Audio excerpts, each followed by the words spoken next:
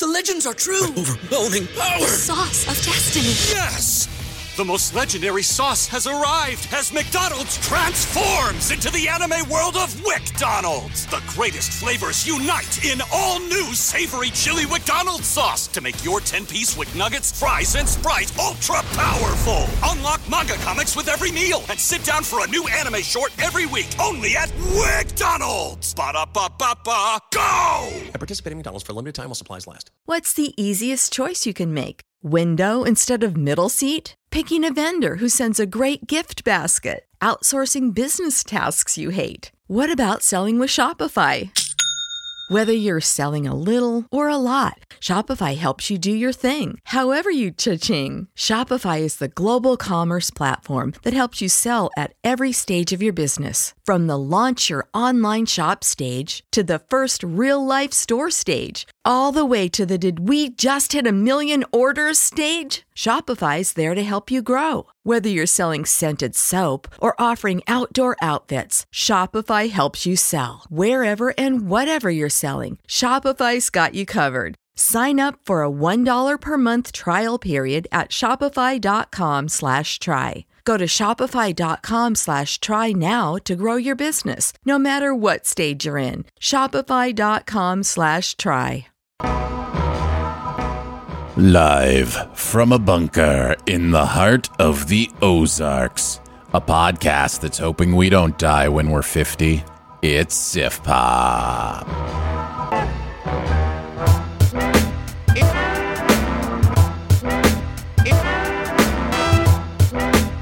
Welcome to Sif Pop Weekly, streaming live most Fridays, or available to download later in your podcast feed, unless, of course, you're a patron. Patrons get perks. Patrons get those perks. You already died, Aaron. It's true. I did that one. I've done that twice, actually. Yeah. I'm your host, Aaron Dicer, and his house needs its third new door this month. It's Andrew Ormsby, ladies and gentlemen. I am Groot. Each week, we'll chat about movies, TV, and whatever else from the pop culture universe is on our minds. And please welcome our guest this week. She promises she's screaming at something behind you. It's not you. It's Susan Kamyab Stevens. Great to have you, Susan. Welcome back. Thanks for having me again. How's stuff in your world? How's life? How's stuff going? Stuff is good. Yeah. Good. Yeah. That's awesome. Good. Well, it's great to have you back. We're always excited to have you on to talk about movies and to see exactly what you thought of movies, because we just sound like idiots most of the time, and it's nice to have somebody on who sounds like they know what they're talking about. I do most of the heavy lifting on the sounding like an idiot, but yeah, sure. Fair enough. Whatever. No, I always enjoy coming on. Good. Well, we've got a big movie from Disney, and then a movie they tried to hide from us. So we'll get to both of them. But let's kick it off with taking a look at Guardians of the Galaxy Volume 3. My sacred mission is to create the perfect society. He didn't want to make things perfect. He just hated things the way they are. I want you all to know that I'm grateful to fight beside my friends. Incinerate them.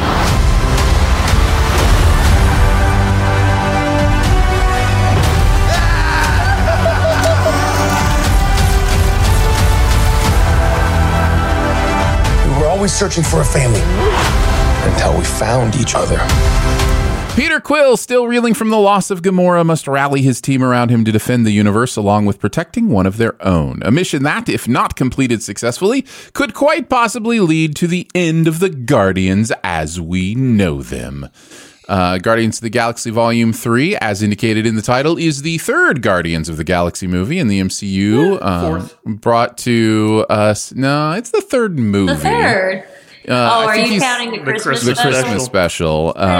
So, which, strangely enough, pretty vital to understanding some things going on in this movie. But yes, James Gunn bringing it to us once again. Kind of a swan song from Mr. Gunn. Yeah. Because he will be taking over DC, shepherding that universe and seeing where that's going. but this was kind of his final entry into the MCU. So what did you guys think? Did you like it, love it, dislike it, hate it, or it was just okay? Andrew, you start.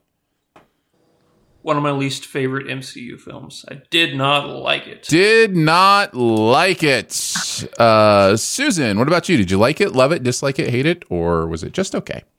Loved it. Hey! I'll just step back and let you two fight it out. Where you at, Aaron? Where you at? On this one, I am firmly in the high side of liked it. I don't think I can quite cross over into loved it, but really did have a blast with it. Susan, you enjoyed it the most, so tell us a little bit about why you liked Guardians of the Galaxy Volume 3. I mean, I thought it was so emotional. Like, I cried. So I don't think I've cried that much in a Marvel movie since Endgame. But I actually really enjoyed Rocket's backstory. Though it was kind of a tough watch, I thought it explained him so well. And I think my favorite thing was just this movie really showed the bond that these band of misfits have for each other. And that's what makes them so special, because like out of all the Marvel universe, they feel the most like family because they're each other's chosen family. So I really love seeing that displayed. And I just felt the like emotion and heart of all the characters. So I don't know. And it felt like a really good goodbye. I thought it was still funny, but I like the story. I know there are mixed reviews. I know that some people feel like there's inconsistencies with the storyline, but I guess I just wasn't bothered by it because I was so wrapped up with like this goodbye by the Guardians. Yeah, I think I'm on the same page with the emotion of it with you. I wasn't expecting as many emotional beats as there were, because there are a lot. There is like James Gunn was like, I'm going to find every single heartstring you have, and I'm going to tug as hard as I can and see if I can make your eyes water. And some were more successful than others for me, but there were a few moments where I genuinely was moved. And I think that's a really tough thing to do when your tone is off the wall, ridiculous, you know. So there's a lot of silliness, a lot of spectacle, and yet somehow there were just those moments where I was just like, "Aw!" But then the thing, and he feels like it's because this happened to him, and now he has his redemption. And I don't know what's going. So like it, you know, like there's a real impact that it has. So yeah, the emotion of it was a really big one for me. And I think you mentioned this as well. I just like hanging out with these people. Like I really enjoy hanging out with this crew, and that's a lot of fun for me. So the movie's going to be a fun experience. Now, as to whether or not it delivers on, you know, story or message or themes or those kind of things are different questions. But to just go sit in a theater for over 2 hours and hang out with this group, like, I mean, that's, you know, you're starting, at least I am starting from a baseline of fun, right? And then you can either go up or down from there. So yeah. Andrew, some thoughts? I want to talk about what you guys brought up, and it's the emotional thing, and I did like the emotion. However, if I was directing this movie, I would take everything that has to do with Rocket and his backstory and cut it out. And it's the whole movie! And turn it into its own full movie. I don't think that this should be a Guardians of the Galaxy movie. I think this should be a Rocket origin story. Don't have anything to do. Hey, Aaron, you hush over there. I see you in your face. No, you take this and you don't make it a Guardians movie. You make a full-fledged Rocket origin film with him going through everything, dealing with, you know, the High Evolutionary, and then, you know, all of his friends that he met and how terrifyingly adorable they are. And, you know, and then after that, you can have your final Guardians film where it's present day now, and they're going after the High Evolutionary for what he did to Rocket and stuff. Because my big issue with this movie is the inconsistency in its tone. Whenever we're doing these things with Rocket, we're going back and we're looking at how adorable and honestly just truly terrifying his life was before he met Groot and Drax and Quill and Gamora and Nebula and everybody. And then the next scene, you have them going to a living facility, and you have Nathan Fillion in a big old bubble skin suit, and it's just goofy. And it's so inconsistent, the tone in this movie. I will say, though, my biggest pro for this movie, it's Chuck Woody who is playing the High Evolutionary. It's such an inspired villain. I think it's one of the most, if not the most twisted villains the MCU has ever given us. I just wish his character felt a little bit more consistent, because he could have easily been my favorite MCU villain if he was utilized properly. Andrew, it has been a long time since I have disagreed with you more than I disagree with you right now. I'm to the point where I don't even understand the concept of what you're like. You say things like, "I wish this was this thing," and I'm like, it is this thing. Like, what are we talking? Not. It is a Rocket origin story. They're both halves. They're both half of what they need to be. They're both half of what they need to be. I completely disagree. This movie is a Rocket origin story, and it's a beautiful one. The other stuff are just appetizers for both. What do you mean by that? What do you mean by appetizers? Let me understand. They're not full meals. They're just appetizers. They're the Guardians. I think we got a full meal out of it. No, everything I think that there could have been a full hour and a half movie dealing only with Rocket, only in the past. No, there is Do you not want any other characters in this Rocket movie? What are we talking about? No, I'm talking about anything in modern time. I don't want anything in the modern timeline. I want to go back to when Rocket was a baby and just have a full movie, kind of like, I don't know. How about Logan? Logan has his own movies in out of all the X-Men. I want a Rocket movie. I don't think that would have succeeded as well as your I really don't. I think that it's just like the second movie was essentially more of like a Peter Quill kind of thing, because we're learning about his backstory with his dad and like all that stuff, and it didn't affect it. I mean, Rocket is part of the Guardians. And I don't think I want to see 2 hours of just Rocket being tortured and his friends knowing. I mean, I knew where this was headed with his friends, so it's like I feel like that being placed in this movie, that was actually my saving grace. Like the whole time I was watching, it's like, he has a family. He has a good group of friends. Thank God we keep getting reminded. Yeah, there's no better way to tell his origin story than the way it's told in this movie. 100%. And the whole time they're trying to save him. Exactly. So you're just like, exactly. You're like, thank God. You cannot get the same emotional impact, because his origin story revolves around the bookends of what's going on with his, found family. And the themes don't work. Nothing works if you strip away the other stuff and just go back in time. Could not disagree more. Could not. How would that movie end? I mean, essentially, that movie. You guys are afraid to live in the darkness. That's what the problem is. You guys are 100% afraid to live in the darkness. Do you want a Fincher version of Rockets? It's going to be It's going to be a dark movie, and then whenever you get. No, it wasn't dark enough. It was. There's a difference between a movie. What would you call it? Like a movie that's not taking itself seriously, and then a movie that's a joke that has become a joke.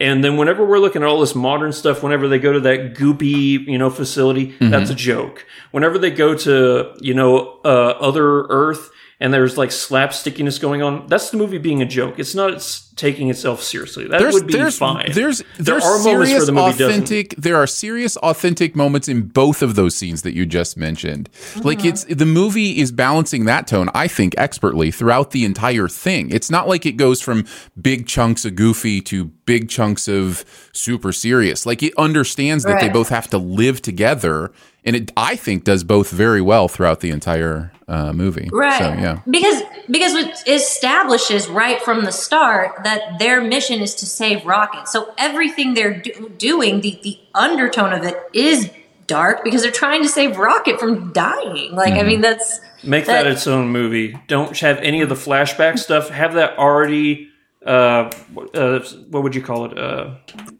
Have it be its own thing that we already know, okay. And then going into this movie with Rocket dying, and then the only way to save him is to have this whole thing of them trying to find the High Evolutionary, the guy who originally hurt him.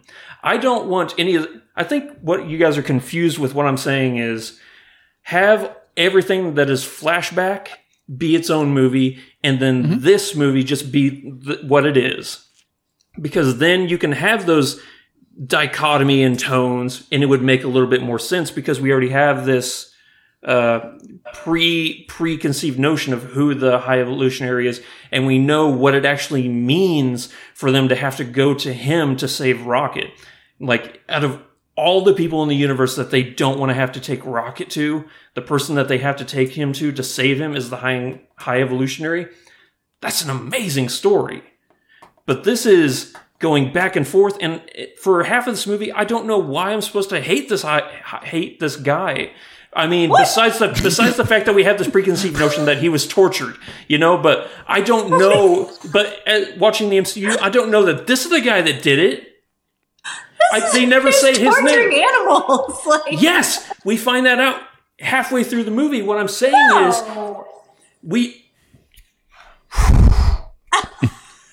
we know that Rocket is tortured. We know this, right? Yeah. We don't know that Chuck Woody is the guy that is doing it. We don't know that the High Evolutionary, okay? Right. We can make that assumption, but we don't know until like halfway through the movie. I'm saying I would have preferred a movie where we knew who the High Evolutionary was and what he did to Rocket going into this. I'm just clarifying here. Are you saying that for you, this movie wasn't clear on who the antagonist was until halfway through? No, I think we know who the antagonist is because I would have appreciated a movie before this that showed us Rocket, going through everything. It didn't have to be a full movie. It could have been one of those specials that they do, like a Rocket origin special, really dark, kind of like a Netflix Daredevil, Jessica Jones, kind of just one brutal special. Okay. And then going into this, then we realize, oh, he's going back to the High Evolutionary. That's the only person. I think it's just, I don't like the way the story was told. I like everything in the story. It's just the way it's told, I think, is sloppy. I am so glad that you have an outlet to express those opinions, and I am so glad you are on this show because that is today. I really am today more than any other, except maybe last week. Today more than any other day. This is always fun for me, and it's always interesting to me, like how we can see things so completely different. So. If you feel like you've expressed that, that idea of making a separate Rocket movie, let's move on. Then can we then move to talking about the movie we did see and not the movie that we wished we had seen, which by the way is a normal reaction, a normal thing to talk about. There have been many times I've come out from a movie and gone, oh, I wish they had done this instead. And then there comes a time where you go, okay, but what did they do? How did that work? Those kind of things. And this is the last thing I'll say, just really quick. I think that my big issue is I had a difficult time transitioning, watching scenes of Rocket go through these horrible experiments and everything awful happening to him. And then the very next scene, it being slapstick goofiness. Like, there's not a really fluid transition from one moment into the next. If you want to boil everything I've said down to one thought, that's what it is. So for this movie, tone disparity is your main problem, which is interesting because it's one of my biggest compliments of the movie is how well it handles its separate tones. So it's just going to be one of those preferential things. Yeah, we just see it differently, I think. I agree with Aaron. I didn't have, but I mean, I respect your opinion. I didn't I didn't have an issue with it. Maybe because Guardians has always been the more silliest one of all the Marvels. And in a way, there is a darkness to them, just their backstories. They all come from a dark past. I mean, the first movie, just knowing about what happened to Gamora and Nebula. I mean, that's, especially Nebula, like, she went through some dark things.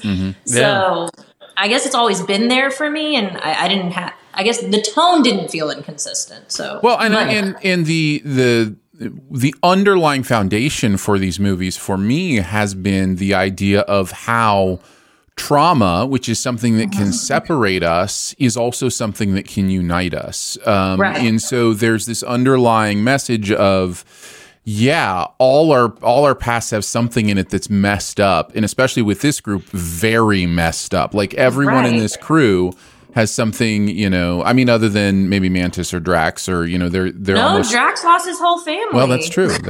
Very I mean, all of them. If you wanted to do an origin story on all of them, they'd have something. Well, I don't know about Mantis, but So trauma doesn't have to separate; it can unite, and I think that's in this movie the focal point of that was Rocket.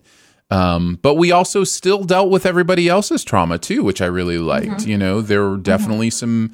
Quill was going through it in this movie. Yeah, for sure. And I liked that stuff. I enjoyed it actually kind of surprised me, that storyline and the way it was handled in this movie. And I'm speaking of the storyline of course, of a quote unquote new Gamora and how that impacts somebody, who was in a relationship with the old Gamora. I was actually kind of surprised at how, seriously they treated it, as much as there were, of course, jokes, because again, that is the beauty, I think, of this franchise.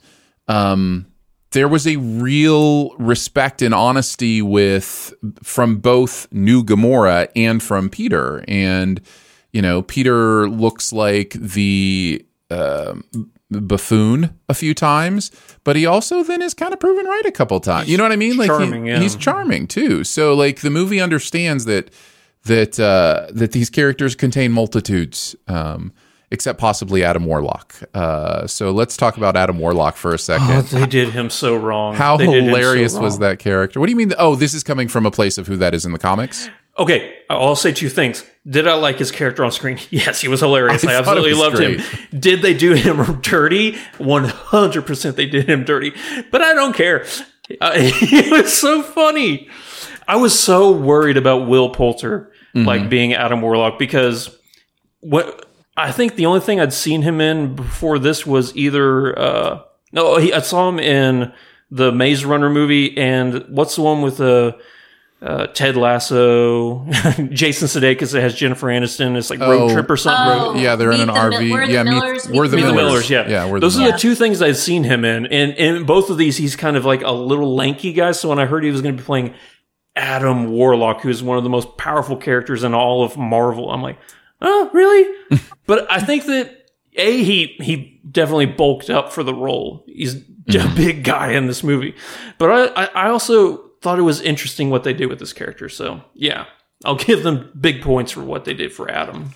He to me was maybe not the funniest, because Drax is always the funniest to me. I will always laugh more at the silliness that Drax does and his inability to escape literalism than anything else. But I was really impressed with the goofiness of the Adam Warlock character, and yet how it made sense for what was going on in the story. And it was probably the most surprising character for me. I thought it was going to be one thing, and it turned out to be something completely different. And I really enjoyed that. So yeah.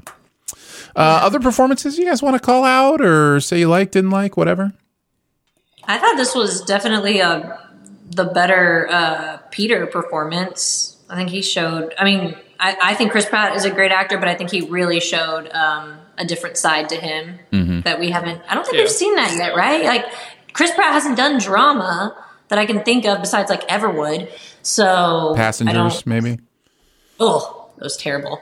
But it is Chris Pratt doing drama. And we can have a passengers conversation sometime because I enjoy everybody's favorite comedy, Zero Dark 30. You know, yeah. Oh, he was in that. Yeah, very briefly. Yeah, I just there's a scene that particularly that Chris Pratt has with Rocket that like just gutted me. That I was like, that's another one. I was like, whoa, there you go. Like this, I was really impressed. But I mean, everyone did a phenomenal job. Yeah. I mean, I think this is just one of my favorite. Maybe I mean, I don't know if I am biased. I mean, I could say because the second Guardians was just like I liked it, but it was okay. I thought it was a little bit more predictable and stuff. But I just I know you touched on this too, Aaron. It's like I love this cast. I love these characters. Yeah. Yeah. It's worth conversing about how it compares to the other movies. That's a fun thing we do as fans. For me, I think just the shock of that first movie will probably put it above the others. But I really like Guardians 2. This is actually my least favorite Guardians movie, which isn't saying a lot because I really love the Guardians movies. It's definitely my least favorite. Well, yes, no, I could have predicted that. I mean, it would go first, second. I mean, first, third, 1, 3, 2. But yeah, 1, 3, 2. But I still liked 2. Like I like all. I think as a whole, Guardians is a really great trilogy. Yeah, I think most. If I'm reading the tea leaves correctly, I think most people would go 1, 3, 2. I think is kind of how I'm interpreting the feedback I'm hearing on 3. Because there were a lot of people who didn't like 2. This is their favorite. This is their favorite Marvel film ever, which I'm surprised about. I've heard that too. I could be wrong. But my memory is when 2 came out that I felt like I was outside of the norm saying I liked it. That a lot of critics were saying they didn't really like 2. I don't think anything's lived up to that first Guardians movie. Yeah, I don't know. I don't think so either. I thought the same thing because I thought I was because I think I was like maybe on like low liked it with 2, and then I checked the Rotten Tomato reviews and they were really high, for the critics. So I was maybe maybe I was wrong. I don't know. Critics are fans, Aaron. We can be. It's true. We can definitely, absolutely. You just have to admit it. You just have to admit it. I'm a fan of Guardians, so yes, there was a little bit of a bias going in. I can admit that. I also here's a point I want to bring up and see if this was a positive or negative for you guys. I am probably more willing than almost any other franchise to suspend my disbelief with Guardians of the Galaxy. I do not get caught up in this movie with realism or that would never work that way, and there's a lot of that in this movie. There's a lot of things in this movie that there's something that happens at the end where they try to make you think one thing very, very intensely and then just undo it without without any real explanation or consequence, right? And I just, for whatever reason, this franchise, I'm just more willing to do that with. How does that stuff hit you in Guardians? Because there is a lot of disbelief that has to be suspended to not get distracted by stuff that doesn't make sense, in my opinion. Do you guys disagree? I would agree with you, but I think it's because the first film kind of set the tone for that. So going into that worked for me. And actually, you bring up a good point because I think that's been an issue with some of the recent sequels. Like even just thinking Ant-Man, like the first 2 Ant-Mans were set in the real world, so there was more realism there that I had to understand. So then when the third one was in space, practically half Guardians. It was a Guardians movie almost. Yeah. It was Star Wars Guardians. I was kind of I don't know. I couldn't get on board with that as much, but I'm already used to it with Guardians. So yeah, you bring up, that's a good point. Yeah. What about you, Andrew? Did you think that at all? Well, I think just maybe for me, it's not the only ridiculous one. I think Thor has become very ridiculous to where I can kind of suspend my disbelief. But at the same time, in the new what was it? Doctor Strange: Multiverse of Madness? That was a ridiculous movie. So I think the fact that I think the MCU is not taking itself seriously anymore, and I think I've felt a huge tonal change ever since Endgame. That it just I'm not sure I'm down with this new. There is definitely, I don't know if it's a huge shift, but there is, once Robert Downey Jr. left, his sense of humor kind of defined the tone of everything up through Endgame in many ways. And it was almost this debonair sense of humor kind of thing, quippy, I'm not saying every character is exactly the same. I'm just saying they all kind of fit themselves into his sense of humor. And since he's been gone, it's almost as if Marvel is a little bit trying to find their consistency, but they're also, I think, shifting towards James Gunn's Guardians a little bit too. At least that's what I've seen. In a lot of the stuff. They're also trying to figure out television and really trying to scramble with how they want to approach that. And, I think it's pretty clear they think they did too much too quickly and they want to back it off and try to really focus on high quality over quantity. So it'll be interesting to see them find their new voice and where they find it. Yeah, I wouldn't be upset if it was Kamala Khan. I love that sense of humor that's in Miss Marvel. Kamala Khan is, and Marvel's is actually like one of the MCU movies I'm most excited for this year. I'm excited for that one. Yeah, she is such a fun character. I mean, MCU's in a weird place right now, man. I mean, until we know exactly with the Jonathan Majors stuff and it's like there's just I don't think anybody has a clue what the MCU is going to look like 2 years from now. There's just too much up in the air right now. 2 weeks from now. I think they know Secret Invasion's coming out and they have that. But that's true with the WGA stuff going on. Like, how much was the Secret Invasion in the can? Are they still writing on it? Because if so, guess what? No writers. So like, there's a lot to be seen. But yeah, it's going to be an interesting couple of years for Marvel. It would be hilarious if James Gunn was just like, just launches DC to prominence, and Marvel just kind of flounders and tries to figure out the next thing. I know that I'm a little worried that's what's going to happen. Well, I mean, look, as long as there's good movies to go see, don't be afraid. DC has amazing stories to tell. Wait, who directed the newest Flash? Because I'm hearing this new Flash is supposedly like the best movie ever. That's what people are saying. People are saying we'll see. Yeah. We'll see. That wasn't James Gunn, right? No, it was that's like, because that's more serious. That's like way too serious for James Gunn. Yeah, that was Muschietti who did that. He did like the It Chapter 2 and It Chapter 1 and stuff, and Mama. Yeah, he's only done really horrors before Flash. So yeah, I'm down with. All right, hate to waste the MCU's first film F-bomb.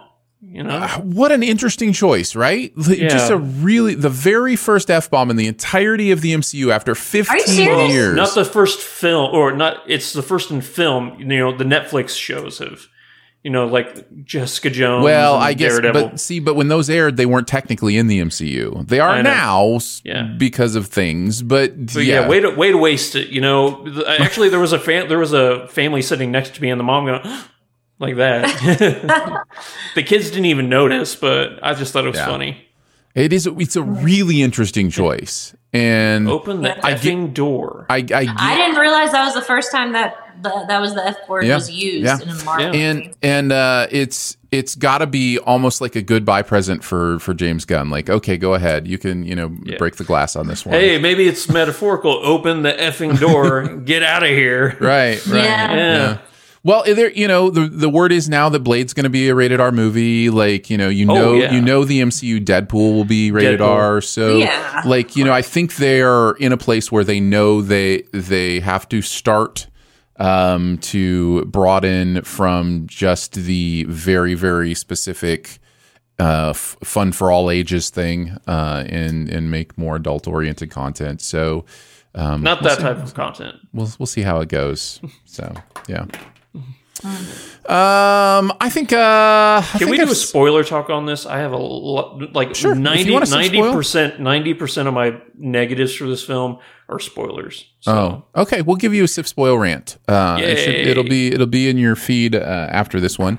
Anything else non-spoiler either of you guys want to say about this amazing movie that should have never been anything else? Two post-credit scenes. Yes. I also think that I know you touched on the Gamora and Peter thing, but I actually really like the way they handled that. I thought that was how that ends and what was said. I thought that was, I was relieved that was the route that they took. I agree. I liked a lot of the decisions it made down the stretch there. So there you go. Those are some. By the way, I would say maybe I'm wrong. Maybe you guys can disagree with me. You don't need to stay for the final post credit scene. There's it's the final one, yeah. Well, the final one. There's some Easter eggs. If you're paying attention, there's some real. Maybe I wasn't paying enough attention. I don't think you were paying enough attention. I'll say this. If you guys stay for that second post credit scene, read the newspaper. Oh, I saw the newspaper. I saw that. Yeah, that didn't strike me as anything. That was just, like you said, it was an Easter egg. Yeah, didn't read the newspaper. Was it more than an Easter egg? Yeah, it's hinting a lot of secret. It hints a lot of Secret Wars. Okay, we'll talk about it in Sif Spoil. There you go. There's our thoughts on Guardians of the Galaxy. Let's move on to the next review. Let's talk about Peter Pan and Wendy.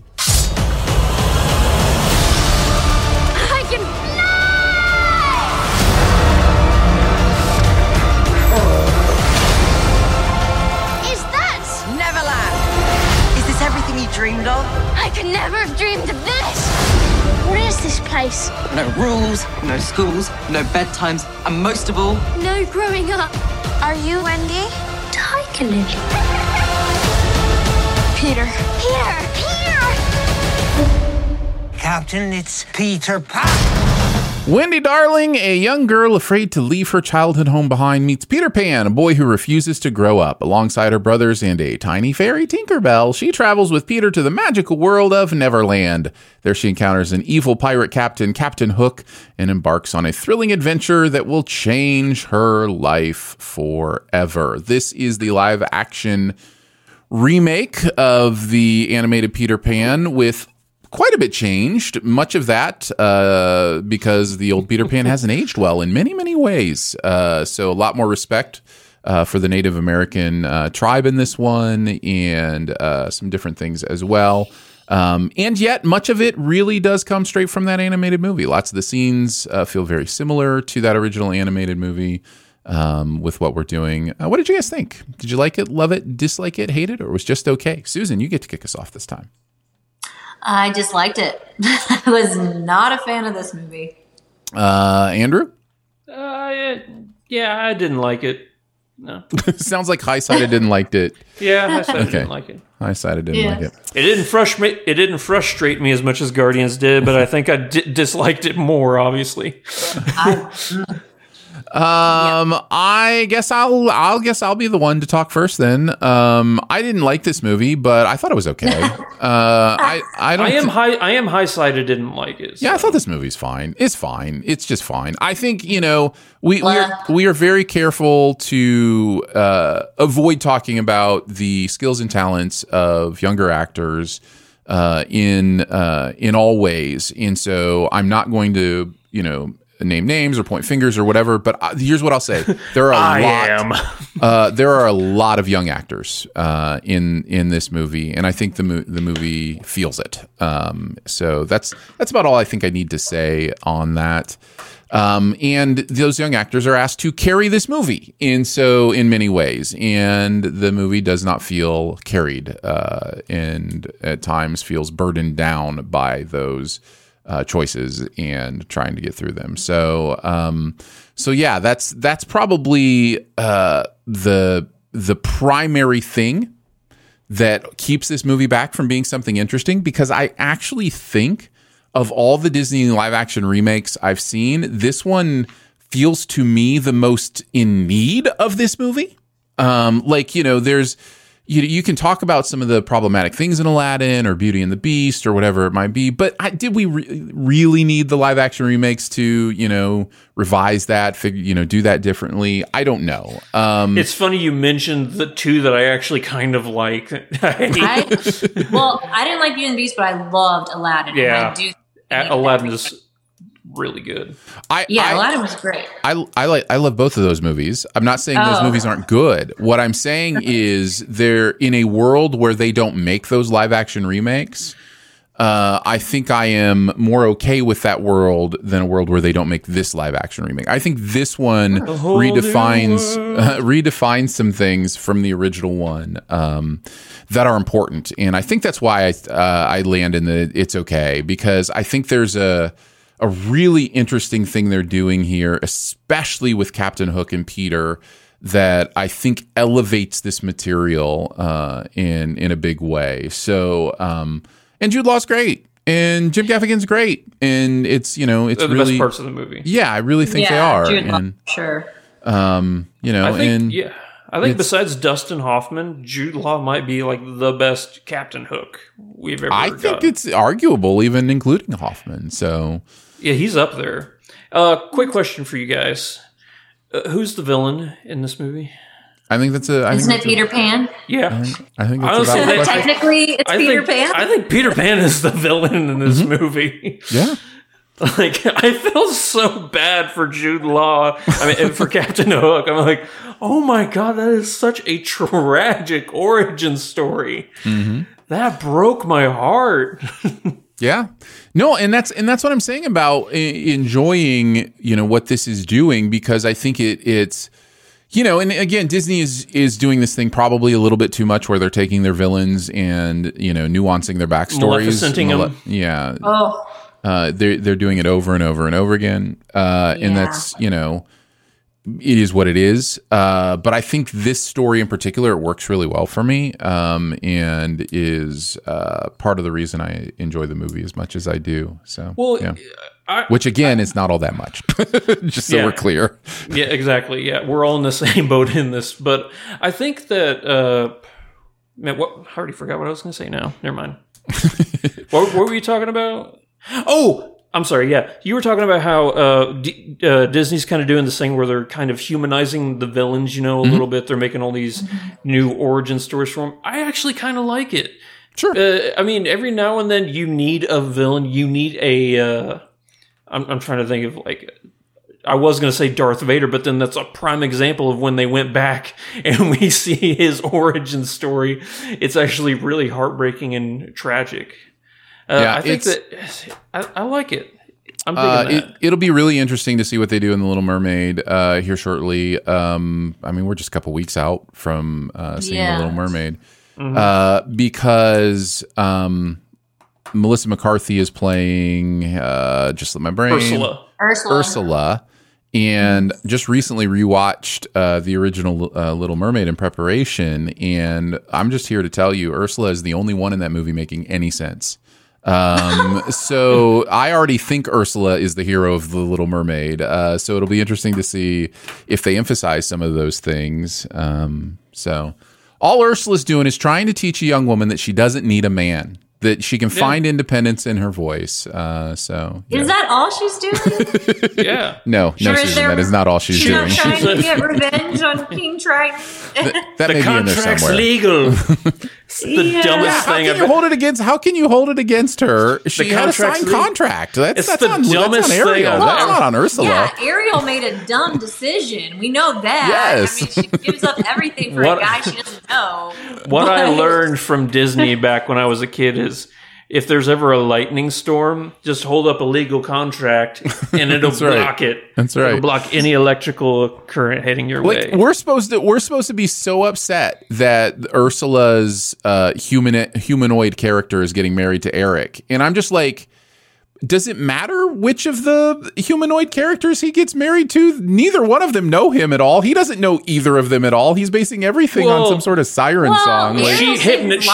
Ursula hypnotized him, don't forget. Yeah. No, she didn't. Yes, she did. No, she didn't. I just watched the movie. She does not hypnotize Eric. Yes, she does. No, she does not. She comes out. She uses her voice. Yeah, the necklace, the conch that has her voice in it. When that thing breaks, he literally gets out of the trance. Yeah. No, Aaron, no. Are you about to have me drop a whole bunch of Little Mermaid knowledge on you right now? I just watched this movie very carefully. You need to rewatch it. That is not hypnotism. That is not hypnotism that's happening there. Okay, she roofied him. She did something. She sang in the voice. She sang in the voice of the person that saved his life. All that is him going, oh, this must be the person who saved my life. He has full control of his actions, and his actions are saying... His eyes turned yellow. His eyes literally, like... Because he doesn't even talk normal. Yes, but that's him choosing to turn his eyes yellow. That's not Ursula turning his eyes yellow. You know what? We can settle this right now. This is insanity. Phil, you are Eric. Phil is right. Eric. That's we right. can ask Eric, were you hypnotized by Ursula? That's right. I'm waiting. I can't believe it. I mean, I've never had someone say this. I mean, he literally is like a zombie when he's around her. Phil has confirmed. Yes, hypnosis is real. Yes, he's like a zombie because he's a love zombie because he's an idiot. It has nothing to do with Ursula. She's not using magical powers on him. Yes, she is. She is. Literally stealing. Aaron, she literally stole someone's voice via magic. That was magic. And then she played the magic through the magic conch, and the magic yellow dust went into him and made his yellow magic eyes. Or whatever. So what we're trying to say is Jude Law is really good in he is. Yeah, Peter Pan and Wendy. How bad Peter Pan and Wendy was that we are rather talking about Little Mermaid than this you are movie. so right. There's just nothing to talk about in this movie. It was not good. Phil just changed the title on the video for those listening on the podcast to Film Review The Little Mermaid 1989. I'd rather talk about Little Mermaid. That's so, honestly, because what is there to say about Peter Pan and Wendy? It was not good. And you're right. I don't want to rip apart a kid, but I'm sorry. Peter Pan was sadly, he's the star, and that was just not good. I'm sorry. It was. There were many times with many different actors where I was not bought in. You know what, sure. Aaron? You would make a great litigator in Ursula's, legal case. Whenever Ursula's the hero of Little Mermaid. Listen, I don't understand. I just watched this. You know what, Susan? This is the guy you agreed, or over here. Sorry, yeah, this is the guy you agreed with whenever you were talking about Guardians of the Galaxy Volume 3. Are you sure you don't want to come on my side? I watched this movie last week. When's the last time you watched Little Mermaid? When's the last time? I don't know. I grew up with it, so I've watched it 300 times. I could probably quote that movie from beginning to end, and I haven't seen it in years. When somebody smells a pie that's cooling in a window, and the little waft in the animation floats over to them, they float over with their nose. Yeah. Is that magic, or is that just indicating that they are making a choice to go towards that pie because of the smell? This is but if there's symbolism. Pie breaks on the ground and then you snap out of it, then that's not. The smell is still there. What are you talking? It's not. Well, that's what I'm saying. The smell wasn't there anymore. If it's a Lucky Charms, if it's a Lucky Charms pie, then yes, because it's magically delicious. Can we at least all agree that Eric is an empty vessel who means nothing in that movie? Hey, Phil is one of the prime examples why this show has taken off. I need you to take that back right now. Possibly the dumbest prince I've ever seen in a Disney movie. He is an complete moron. Phil is here. Eric is a real person with feelings. And thus ends our Peter Pan and Wendy review. Princes are empty vessels. I mean, what did Snow White's prince and Cinderella's prince really do? It's these live actions that are making them more of a person. Yeah. I genuinely want to drive to Phil's house right now and give him a hug. Why is this offending Phil? Because Phil is going to play Eric in the upcoming Little Mermaid film. Phil was cast as Eric in the live action. Well, he was the understudy. For, really? Are you joking? No. That's been an ongoing joke in our podcast for years now. Yeah. Oh my gosh. They announced like that movie. 3 or 4 years this has been going on. Yeah. Whatever this energy is in the podcast the last couple of weeks, let's keep it. I don't know. I'm ready for it. I need to see if my I just switched medications, so I need to see if that's what's going on. Maybe it's totally altered all my brain synapses whenever it comes to how I feel about movies. Yes. Prince Eric has agency. He makes his own choices. That is what we all need to know. Just still talking about Little Mermaid. And thus, that's how much we didn't like Peter Pan. And thus ends our review of Peter Pan and Wendy. There's really nothing else to say about it. No post-credits. You want to watch it on Disney Plus, and you can. I mean, I struggled to get through it. So good luck is my review. Yeah, again, I think it's fine. It's like, there's. I think the other thing that I will actually say something about this movie, and then we'll move on. The other thing the reason I think it's fine is I think the update in the visualization of some of the effects was needed and cool. Some of the flying stuff was really done well. Some of those fight scenes, those kind of things, I thought were really cool. So that's done. It was shot well. It was shot well. Yeah. There you go. Peter Pan and Wendy on Disney Plus. I also like the costume design. The costume department actually did a really good job. That was my big pro for this, besides Jude Law. Absolutely. All right. Before we head into the best ever challenge, thank you to our Sif Pop members. If you want to be part of the amazing group that keeps us arguing like this, you can do that at Sif Pop. Just go to patreon.com/SifPop and take a look there, and you can tell us, you can comment to us there, you can hang out with us there. Lots of fun, bonus content there. Just go check it all out. Patreon.com/SiftPop. Everybody in your crew identifies as either Big Mac Burger, McNuggets, or McCrispy Sandwich, but you're the Filet-O-Fish Sandwich all day. That crispy fish, that savory tartar sauce, that melty cheese, that pillowy bun. Yeah, you get it. Every time. And if you love the Filet-O-Fish, right now you can catch two of the classics you love for just $6. Limited time only. Price and participation may vary. Cannot be combined with any other offer. Single item at regular price. Ba-da-ba-ba-ba. All right, best ever challenge, best ever movies that have a fairy in them. So excited to hear what you guys found on this. We'll go number 5 to number 1. I'll kick us off. My number 5. Oh, and by the way, if you have it higher, make sure you let us know so that it can be trumped. So number 5 for me is Fantasia, the Disney movie Fantasia. Really enjoy that series of stories, and it's kind of an interesting musical in many ways, Fantasia. So really enjoy it. It's almost like a series of short films, so it's almost like a collection more than a movie. Yeah, it's more of an anthology, but yeah, it's a lot of fun. So Fantasia is my number 5. Andrew, what's your number 5? My Get Trumped. This is where I have Hook. Trump. Yep, Trump. Susan, what's your number 5? Speaking of live action, it was Cinderella, the 2015 one, because I actually really liked that live action remake. And well, there we go. Okay, I didn't think Aaron was lagging on that one. All right, on to our number 4s. My number 4 is Guillermo del Toro's Pinocchio. Aaron, we're just trumping everything. Has anybody talked yet? Yeah, I talked about Fantasia. About Fantasia. Yeah, he did. Okay, so Andrew, you're number 4. If this gets trumped, let's go with Euro Trip. Oh, wow. Oh. Interesting. The absinthe. When they all drink the absinthe. Yeah. There it is. There's the fairy. You know what? This is a really funny movie. It's raunchy, it's vulgar, it's whatever you want to call it, but there are some clever jokes in this movie that I thoroughly enjoid.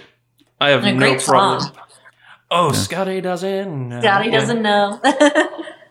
Matt, that is one of the very I don't know why Matt Damon has decided to become the cameo king. You know, he'll just show up in a random movie. But Matt Damon showing up in this was primo. I love that. All right, Euro Trip in at number 4 for Andrew. Susan, what's your number 4? Shrek 2? Oh, I forgot about the Shrek movies. No, I'm not a big fan. I'm not a big fan of the Shrek movies, so. Oh. Good. Wow. No, you're getting 2 thumbs up from me. So. Honestly, the first 2 are the best. I actually really love the second one because we get to meet Puss in Boots, who I think was such a great addition to that cast. And but Shrek 2 has so many iconic scenes for me. But yes, I love that song, and who is the fairy is singing that. And I just really enjoy this movie. This is a classic for me. I honestly think I like Shrek 2 more than I like the first Shrek movie. Same. Shrek 2 is my favorite. I mean, the whole, what is it, Knights with the play on cops? Yeah. That they do. That was so funny. And he does a pepper spray him with the ground pepper. Oh, it was genius. Genius. It really is. No. There's some pretty. It may not seem it, but there's some highbrow humor going on, some pretty clever stuff going on here. Good. Maybe I'll have to revisit sometime. You should watch Shrek 2. Shrek 2 again I agree. I remember thinking Shrek 1 was fine. I like them both. But after that, and all the sequels, I was just rolling my eyes the entire time. So yeah, and the first 2. That's it. First 2. Okay. I hear the new Puss in Boots is actually good. I haven't seen it. It is. It's really good, actually. It is really good. It's great story. Yeah. Okay, I'm gonna check that one out then. Yeah, it's great.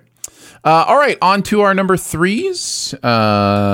My number 3 is the 2015 Cinderella. That is my number 3. So I had it number 3. Susan had it at number 5. I think this movie is great, and people don't often talk about it as one of the Disney live action remakes, but it was kind of one of the first ones. And I love the things that were changed in this. I love the visualization of this. I love the agency it gives Cinderella in this. And I love the way it ends. One of my favorite endings. So yeah, this is a good movie. Susan, talk about why you like it. I mean, you kind of said everything I would say. I think one of the reasons I liked it too is just Cinderella is just what you were talking about, empty vessel thing as far as the prince. With the animated cartoon, why does he fall in love with her? Really, besides looks? I guess it's there's really no reason. He had a foot fetish. I guess so. So before this, I love Ever After. I actually really think that's a great adaptation of Cinderella. That's darker, but for an actual live action Disney remake, this was so well done. I thought that Lily James and oh gosh, I just want to call him Rob Stark. I can't remember his real name. James. I think his first name's James, isn't it? I don't know. We'll look it up. You can keep talking. I'm blanking on it, but I thought they had great chemistry. I love that there's more of a. Yes, there you go. I love that they build them up more, and they actually have conversation. It's not just "Oh, you're beautiful. I love you." So, I don't know. I just thought it was a really good live action Disney. I think that was one of the first ones. You're right. It was one of the first ones that I was like, there was a reason for that remake. Peter Pan and Wendy didn't need it. No reason. There are plenty of reasons, and I talked about them, but I will say this. I think Susan is 100% right. Ever After is the best adaptation of Cinderella. So good. Yeah. So good. I don't know that I'd agree with that. I think I like the 2015 one better. Is Cinderella 2015 the best one? I think I like that one better. All right, so that moves us on to Andrew, your number 3, I believe. Can. It's time for Moulin Rouge, everybody. Dang it. Again, absent. You have a button or something? Is that what you're doing? Yes. Yeah, he has a sound bar. I was like, why are you doing that? Nope, this is not me. I'm gonna have to send you different variations of that. Feel free. I'm open to this idea. All right, so I think Susan, what is your number 3? Ella Enchanted. Ooh, interesting. Okay. I love this movie, by the way. I think it is such a great movie. Just a really good, play on fairy tales, I guess, because it kind of incorporates a lot of different stories. I thought it was original while still being, I guess you could say, formulaic.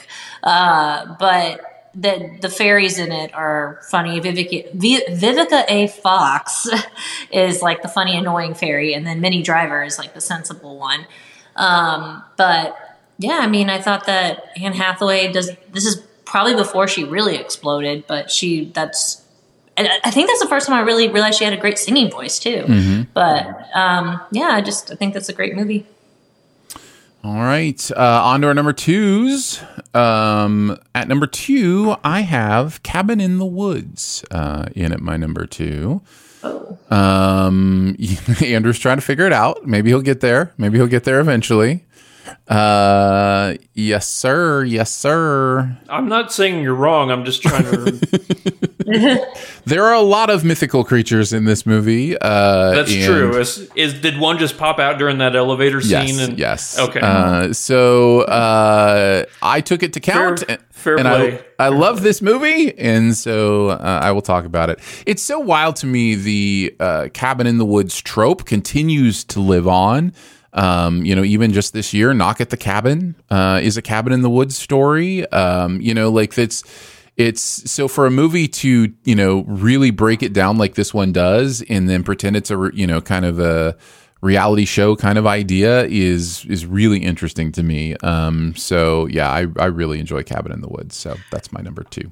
Whenever I watch a horror movie now, I always just hope that at the very end I'm going to see Richard Jenkins and Bradley Whitford, and I realize that it was actually just a secret Cabin in the Woods movie the whole time. Yep. Yeah. It would have been my number 3. Well done. Andrew, what is your number 2?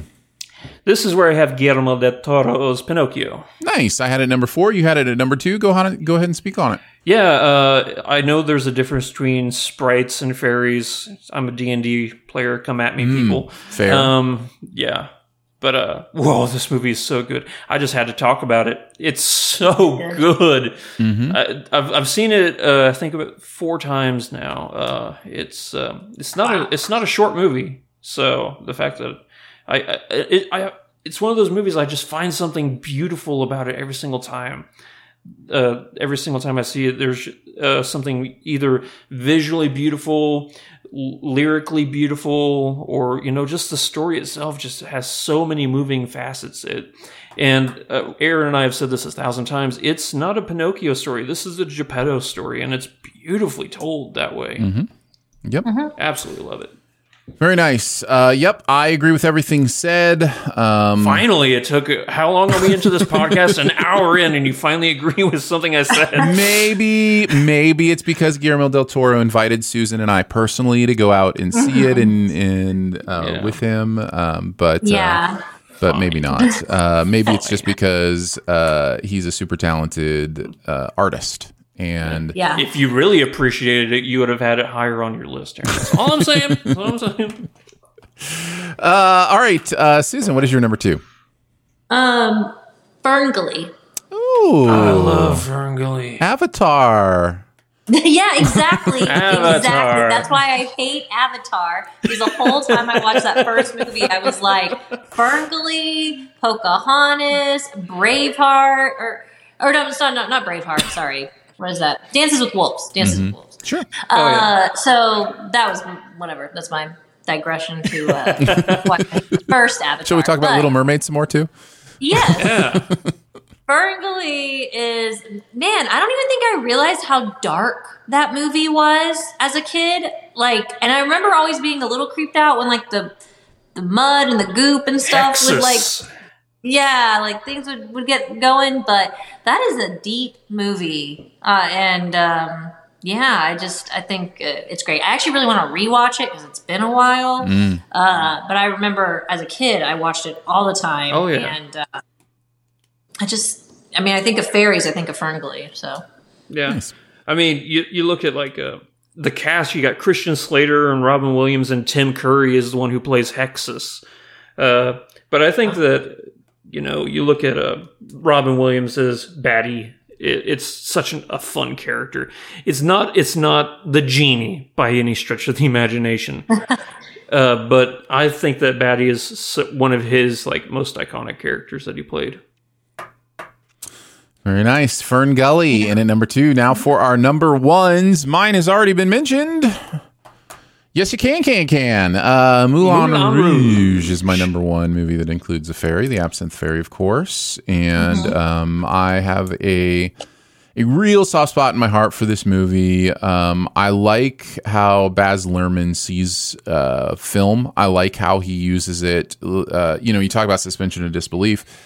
Baz Luhrmann basically says, I'm never going to let you forget you're watching a movie. He's like, I am going to be audacious about presenting you a movie. That's an interesting way. I've never thought about it, but you're actually 100% right. He's like, no, you're watching a movie.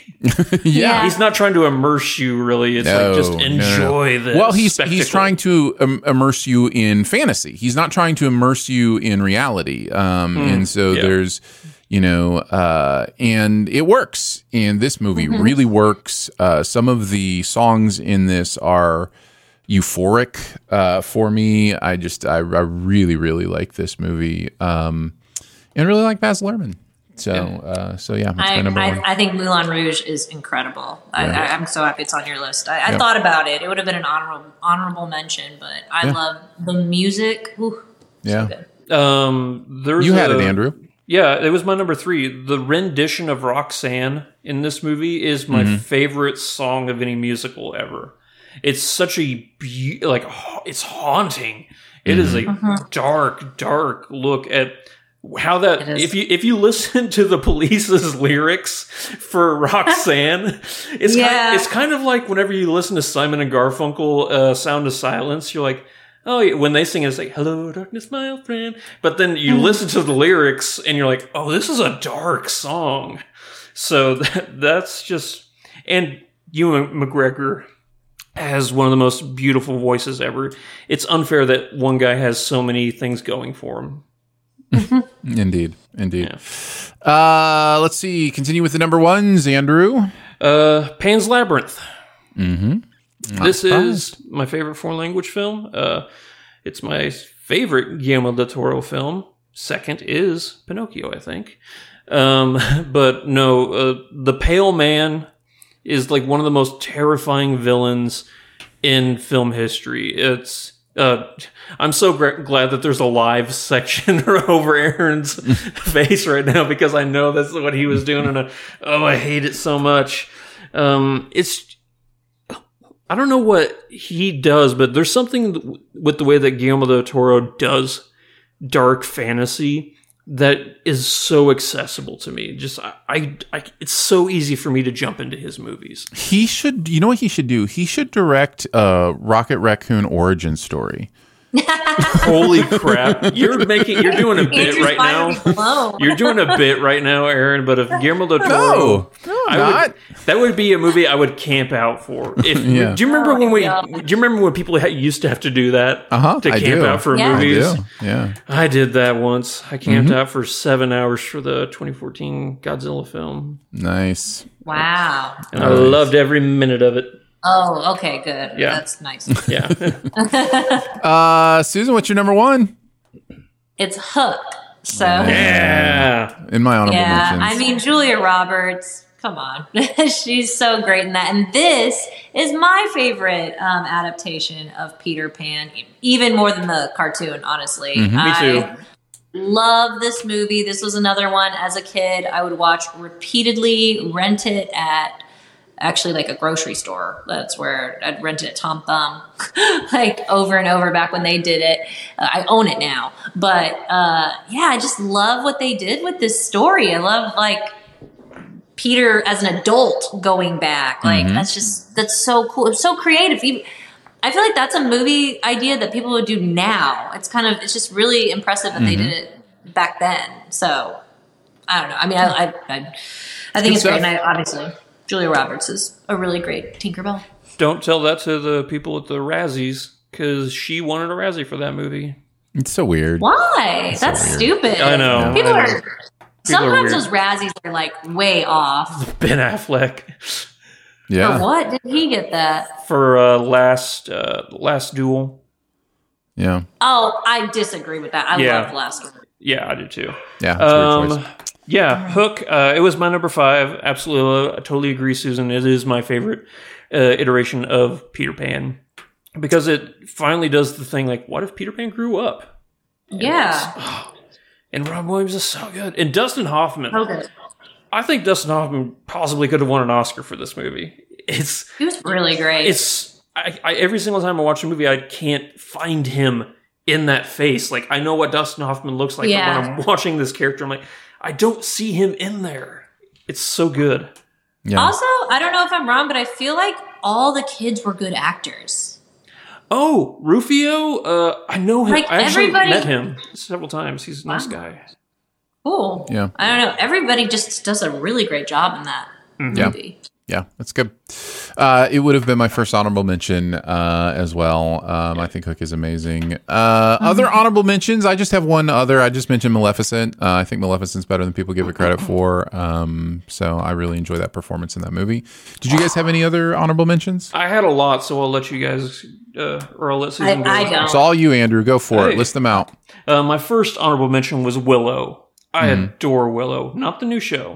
Not the show. Yeah. But the movie was really good. The movie was pretty much my childhood. Labyrinth with David Bowie. We mentioned Maleficent. Did anybody mention the original Sleeping Beauty?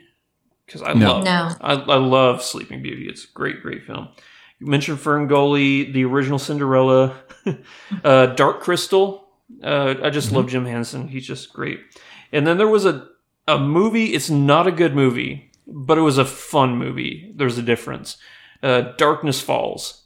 It's just a horror film that. Yeah, I think I watched that. Yeah, if you're in the mood for like a '90s like bad horror film, it's a decent one that you can waste an hour and a half on.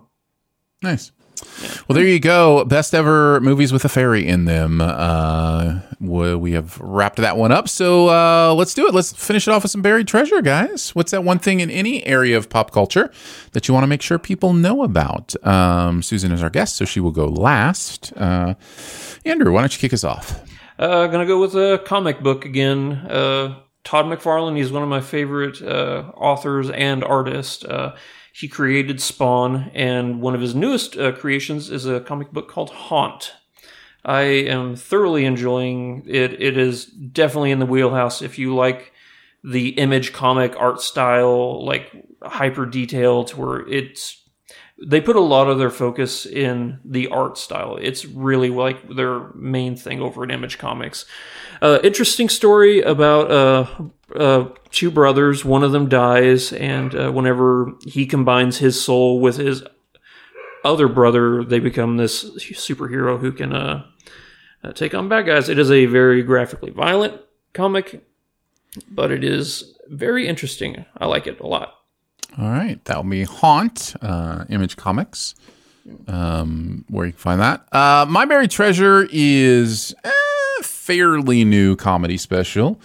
Nate Bargatze has a special out on Amazon. I think it came out in February called Hello World. And I think probably the comedian that makes me laugh the most right now is Nate Bargatze. Yeah. Wow. There's something about his delivery that just slays me. So high recommend. And if you've never seen any of his stuff, I recommend you do a full watch. Like, I recommend start in order with some of the old Netflix stuff. He has like 4-hour specials that are available streaming right now. Man, he is absolutely hilarious. You don't have to go in order. But you can, so to kind of follow his career. But what were you saying, Andrew? Is there anyone comparable to him that you could say he's kind of like? Or is he he's his own thing? He's kind of his own thing. I mean, maybe you'll watch him and think of somebody else, and I would love to hear who he's like. I'm not the world's most, fluent in all the comedians, but as far as like the big ones that I can think of, He's very down home. Like he's kind of like just somebody you would hang out with, and he would, just tell funny stories. But yeah, my wife and I never laugh more than when we watch a new Bargatze special. Wow. So Okay. That's high praise. yeah, check them all out. But anyways, the latest one's called Hello World, and it's on Prime. He has a couple on Netflix, maybe even one on Hulu. I'm not sure. I'd have to look. But all right. Susan, what's your buried treasure? Mine, just last Sunday, I binge watched the first 3 episodes of Fatal Attraction on Paramount Plus. It stars Joshua Jackson and Lizzie Kaplan, and I really enjoyed it. I was so bummed that they didn't pull like a Netflix and just release them all, that I decided to rewatch the original movie just because I needed like a fix of that. And I actually think, the original is great, but I like things that this, like, I know a lot of people were hesitant, like, why are we doing a mini series over this?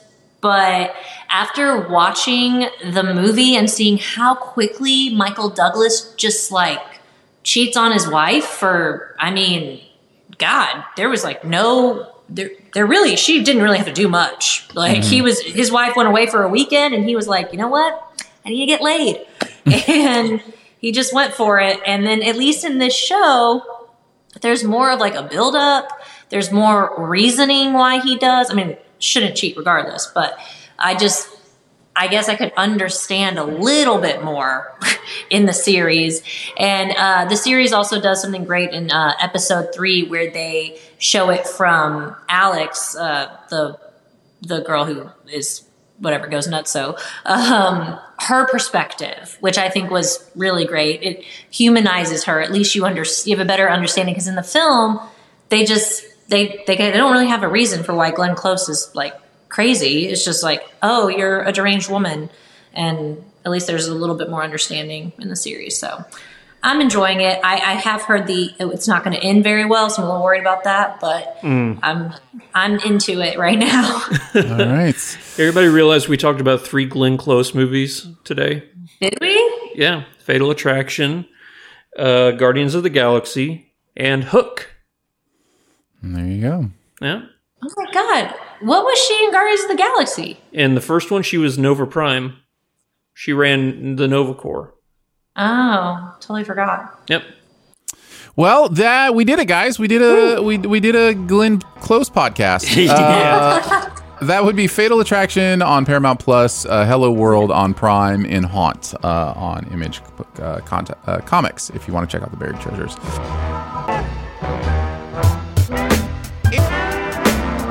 Thank you so much for joining us today. Sif Pop is part of the Studio DNA Podcast Network. You can find out more about other shows on the network at studiodna.media or by searching Studio DNA in your podcast player. Huge thanks to Andrew for hanging out again today. Are you sure about that? I'm positive. Well, thank you, buddy. Huge thanks to producer Phil for producing the audio and video show. Thanks, Phil. And thank you to Susan Kamyab Stevens. Susan, tell us again where people can find your stuff. You can find me at thischicksflix.com or on social at thischicksflix. And then I always say you can Google me. It's pretty easy there. All right. That is This Chicks Flicks with an X. Chicks and Flicks both have an X at the end, so you can check her out there. Much love and gratitude to our Sif Pop members as well for giving monthly to make Sif Pop a real thing. Support starts at $3 a month, and you can check out all the fun stuff at patreon.com/SifPop. Lots of ways to connect with us. Feel free to leave a comment, a rating, or a review at Apple Podcasts or Spotify or wherever you listen. You can also email us, feedback@sifpop.com. And finally, if you're having a good time, your movie-loving friends will probably like the show too, so make sure you let them know about it and that listening is much easier than cautiously tossing a monkey towards someone's face. We will be back next week with more movies to review, and we will see you then. Bye. Bye.